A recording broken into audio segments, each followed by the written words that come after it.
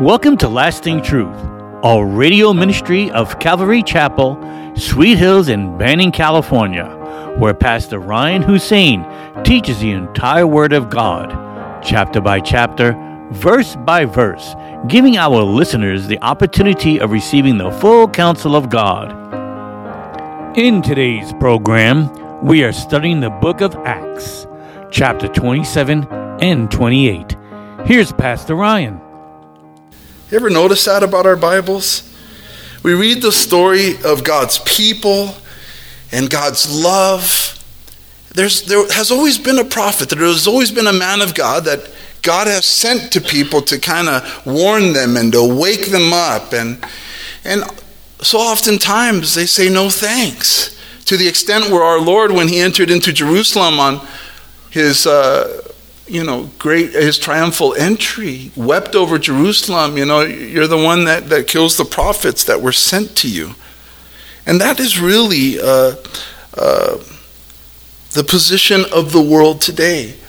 I think as believers, we have gotten used to rejection, or if you haven't, you should as a Christian, right? Be used to rejection. People will reject our message because they reject Jesus Christ. And so being used to rejection is something that every Christian should get used to. But that doesn't mean that we stop sharing the truth, because it'll be exactly what they need. It'll be exactly what they're willing to heed. So we keep sharing with people, and the gospel is amazing because it'll hook the most unique people. It'll hook the most unlikely people. And so though Paul is saying we ought not to sail on, guys, I believe that it's going to end terribly for our lives and for the ship. They decided to go with the professionals. And we need to be careful of that in the times that we're living in, where so many believers are caught up with the professionals of this world rather than those that are called by God to help warn the church of what's really going on out there. Amen? That's a controversial statement, but it's true. It's true. This world is under the sway of the devil, the Bible teaches us. The whole world, if they are not born again, Bible-believing Jesus followers, then they're under the sway of the enemy. They're being influenced, they're being manipulated, they're being deceived. And it doesn't matter who they are or how much of an expert they are in their fields. It can be lab coats, it can be scientists, it can be doctors, it can be politicians, it can be lawyers, it can be movie stars, it can be athletes, it can be judges, it can be anyone. If they're not being led by Scripture, be careful. Be careful to just buy anything, because we have to give credence to the Word of God. And if the church will not respect its ordained ministers who are legit ministers. There's a lot of fake ones out there, right? But there's some that are legit. But if the church will not respect them and their word, who will? It's like if the church won't give thanks to Jesus Christ, then who will? The Lord says that elders are to be worthy of double honor. So it's interesting. They went their own way. I was reading in my personal devotions in 2 Chronicles chapter 24:19. It's talking about, the northern kingdom of Israel being messed up. And it says here that yet he, God, sent prophets to them to bring them back to the Lord, and they testified against them, but they would not listen. They would not listen. They would not listen. So that's what happens often. God knows how we feel because they did not listen to him either. Amen? We're in good company. And so chapter 27, verse 13. And when the south wind blew softly, supposing that they had obtained their desire, putting out to sea, they sailed close by Crete. But not long after, a tempestuous headwind arose, called Euroclydon. So when the ship was caught and could not head into the wind, we let her ride. And so when they first took off, there was a nice south wind that was blowing. Nice little breeze, softly. And they supposed that they had obtained their desired wind for them to go around the island really easily. These men did not listen to the messenger of God. They had Paul there for a reason. And it's interesting how when they did their own thing, it seemed to work out. There was a nice little breeze, and they were able to sail close to the island. But then after a while, a storm came out of nowhere. Euroclydon, just a northeast surge of water coming up because it's wintertime. But it's interesting that for the start of it, everything seemed right on, right? They had their desired wind, and within themselves, I'm sure they thought, awesome, we made the right decision. And this Paul over here, this man of God, that they had no doubt Julius had some form of respect for Paul, but not enough to keep him there at Paul's word. So they went off, and it looked like everything was peachy peach, which is the case I have noticed with disobedience. Oftentimes there's temporary success in disobedience. Right? You start off not listening to God, not listening to his word, not listening to his direction, not listening to counsel, and things seem, right, the winds are blowing in my direction. Maybe I'm right. I've seen it way too many times. Way too many times. Paul must have been wrong, maybe they thought. Look at the weather, it's good.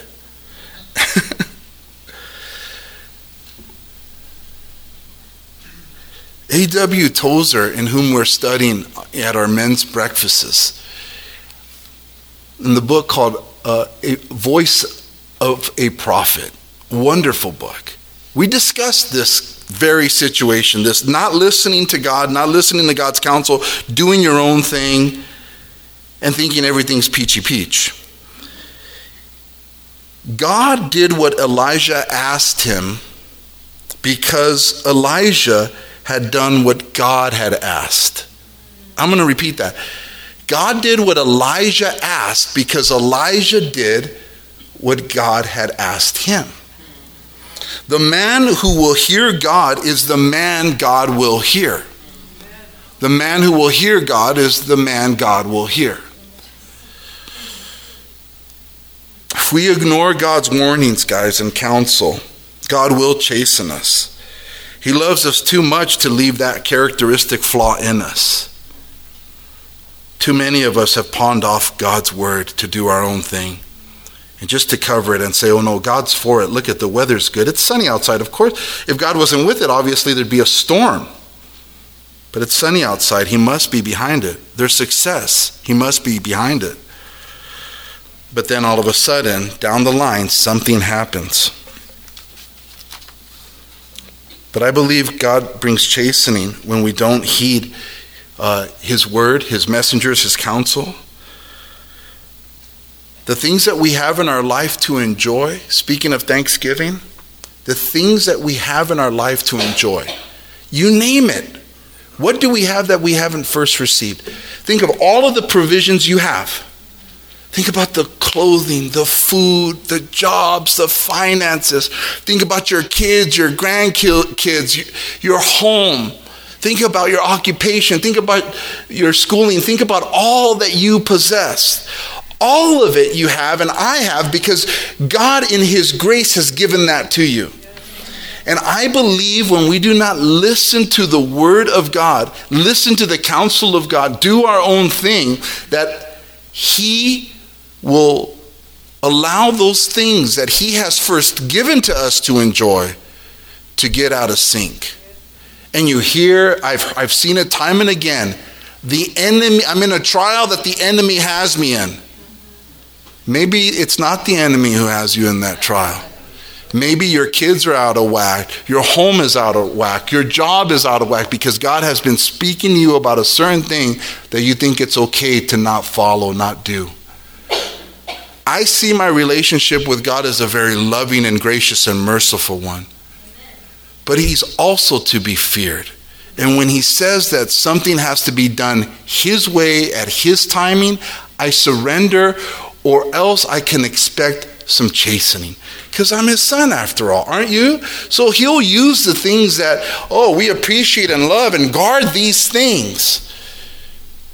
And we pray over here, bless these things. This is what I want your blessing. But like Tozer said, if you're not hearing him, and you're not obeying what he said, 3 weeks ago, and you're just moving on from that, maybe we've moved on, but God hasn't moved on. That's what I've seen time and again in ministry. People running from character flaws where God's trying to deal with them. And they come back later on beat up and battered like they've been in a storm. In 1 Samuel chapter 15, verse 23, the prophet told Saul, for rebellion is as the sin of witchcraft, and stubbornness is as the iniquity of idolatry. What is it that God is saying we need to change, do, or not do? What is it? Storms come for various reasons, right? And thank God that Paul was in this big one, because we get to learn from what he went through. But again, there was everything looked peachy peach. The wind was blowing softly, but not long after, a tempestuous headwind arose called Euroclydon. So when the ship was caught and could not head into the wind, we let her drive. And running under the shelter of an island called Clauda, which is south of Crete, the wind is pushed. They're trying to go this way and to stay right underneath the island, and they're down by Clauda. The wind is just taking them. We secured the skiff with difficulty. The skiff, for all those from the hood like me who don't know what a skiff is, it's a lifeboat. So those little lifeboats that were, most likely towed in the back of the ship and was probably filling with water, but they secured that with difficulty. And when they had taken it on board, they used cables to undergird the ship. And so somehow they got the ropes around the big old ship and were able to secure it, fearing lest they should run aground on the Syrtis Islands. They struck sail, and so were driven.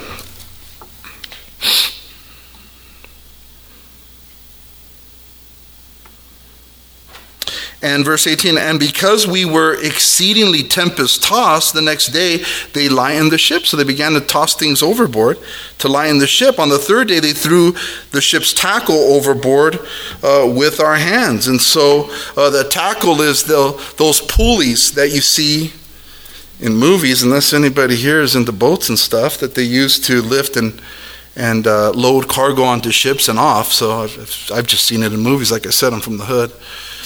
So we didn't have that. In those elementary schools in the hood, they always try to take kids on field trips to see things they've never seen, like smogless societies or something. They take them on field trips. So they never took us to the marina and teach us about skiffs and tackle. But anyways, that's what it is. But we see that in verse 19, on the third day we threw the ship's tackle overboard with our own hands. Verse 20, now when neither sun nor stars appeared for many days and no small tempest beat on us, all hope that we would be saved was finally given up. And so they're at their wits' end, but we see that they tried to, secure the skiff, throw out the tackle, lighten the ship, secure the boat in the various ways that they knew how. But we learn that some storms, they come into our life to get us to our wits' end, so that we stop trying to fix everything, trying to figure everything out. And some of us are fixers, and we want things fixed now. And we try to just do it all. There's no seeking the Lord. There's no waiting for God to give the answers and the directions. We just go. And oftentimes these storms get us to that place to where we've exhausted all of our strength, all of our energy, I can't do anything, Lord. And finally we let God. Excuse me. I gotta blow my nose. You know, my wife went to cotillion school. You know what that is? In the hood, we don't know what that is. Cotillion school is where they teach you to do things proper, sit up straight, use your silverware, cut your meat right, all that. Yeah, we didn't learn that in Almani. So, yeah. But, you know, we're reminded, Proverbs 3, trust in the Lord with all of your heart, and lean not on your own understanding. In all your ways acknowledge him, and he shall direct your paths. We know that verse, right? But it goes on to say, do not be wise in your own eyes. Fear the Lord and depart from evil. Andrew Murray has one of the greatest books, man. He was a Scottish missionary to South Africa. He wrote a killer book called Humility. And what it's basically, the gist of his book was that humility is being dependent on God. It's not doing what we think is right. It's not doing what we think is right, but doing what God says is right. To go against what God says is right, it's prideful, it's arrogance. And he says every spiritual failure will be the result of pride. Pride he defined as doing your own thing, not being dependent on God, but being independent of God's will. And so, if we can learn by God's grace, hey, Lord, I'm dependent on you all the time. No need for you to send me that storm. That's where we want to be. I'm just going to I don't know what I'm doing. I need your help every day. Less storms. But if we got it all under control, we think we know what's up.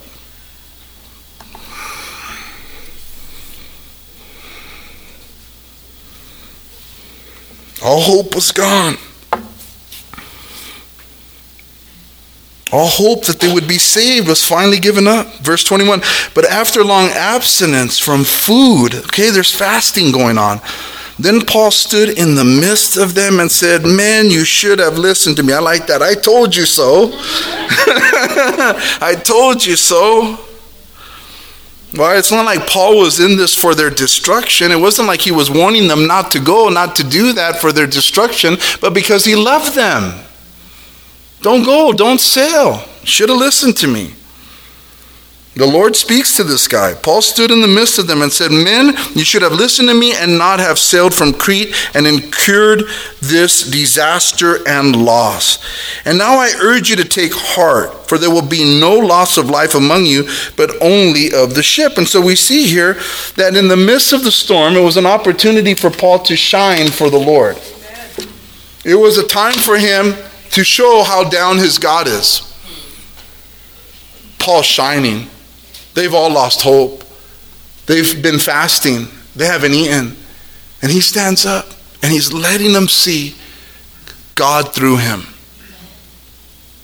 Courageous. A good leader. Bold.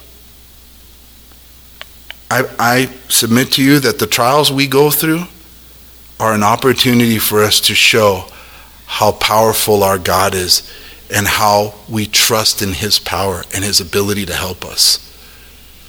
I don't want to be one that faints in the day of trouble, like Proverbs 24:10 says, if you faint in the day of adversity, your strength is small. I want my faith to soar. I want my faith to be strong and courageous. In Proverbs 28 verse 1, it says, the wicked flee when no one pursues, but the righteous are bold as a lion. That's the kind of faith I want. I don't want to fear one man, let alone 10,000 men. That kind of boldness is what we need in the light of all this fear being stirred up by the media and the dummies of the world. God bless them to open their eyes that they might see. They're lost, they're blind. And when they lose hope, you're there. I'm there to say there's still help in Christ. There's still help in Christ. That's who we need to be in these last days. It is in the Lord. Put your trust in the Lord. And he tells them to take courage. I like that. Or to take heart. For there stood by me, verse 23, this night an angel of God to whom I belong and whom I serve. So we see the source of Paul's courage and strength in the midst of the storm is he realized or knew that God was with him.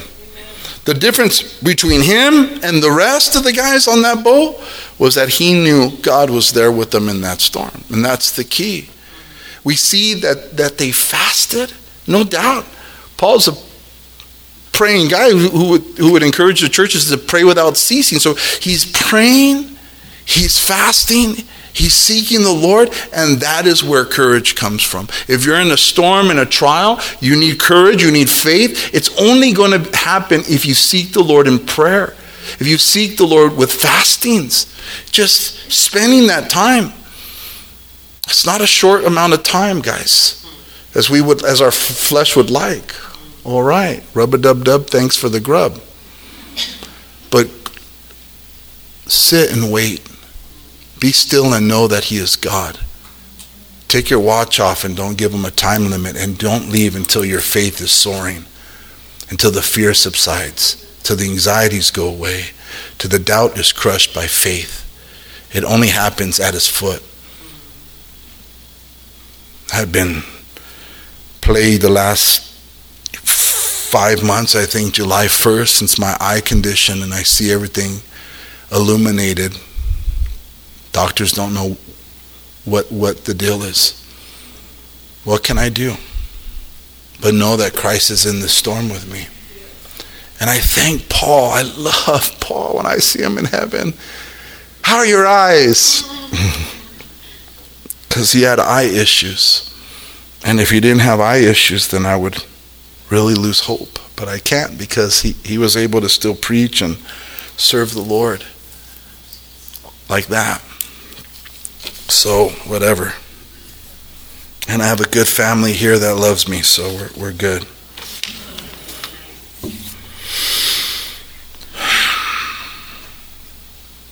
Do not be afraid, Paul. I like that. Why did God have to say that to him at this point? Some might think he's been in 3 shipwrecks already. I'm sure he would have gotten used to them by now and not have been so afraid. Maybe you have been brave before concerning a certain thing. Maybe you have been courageous dealing with children or grandchildren or friends or hurting people. Maybe God has used you and you've been brave, and he's anointed you to be brave at those times. Humility says go back to the well and get more strength and more courage, because even though you've done it 3 times, be humble enough to know that you need him for that 4th time.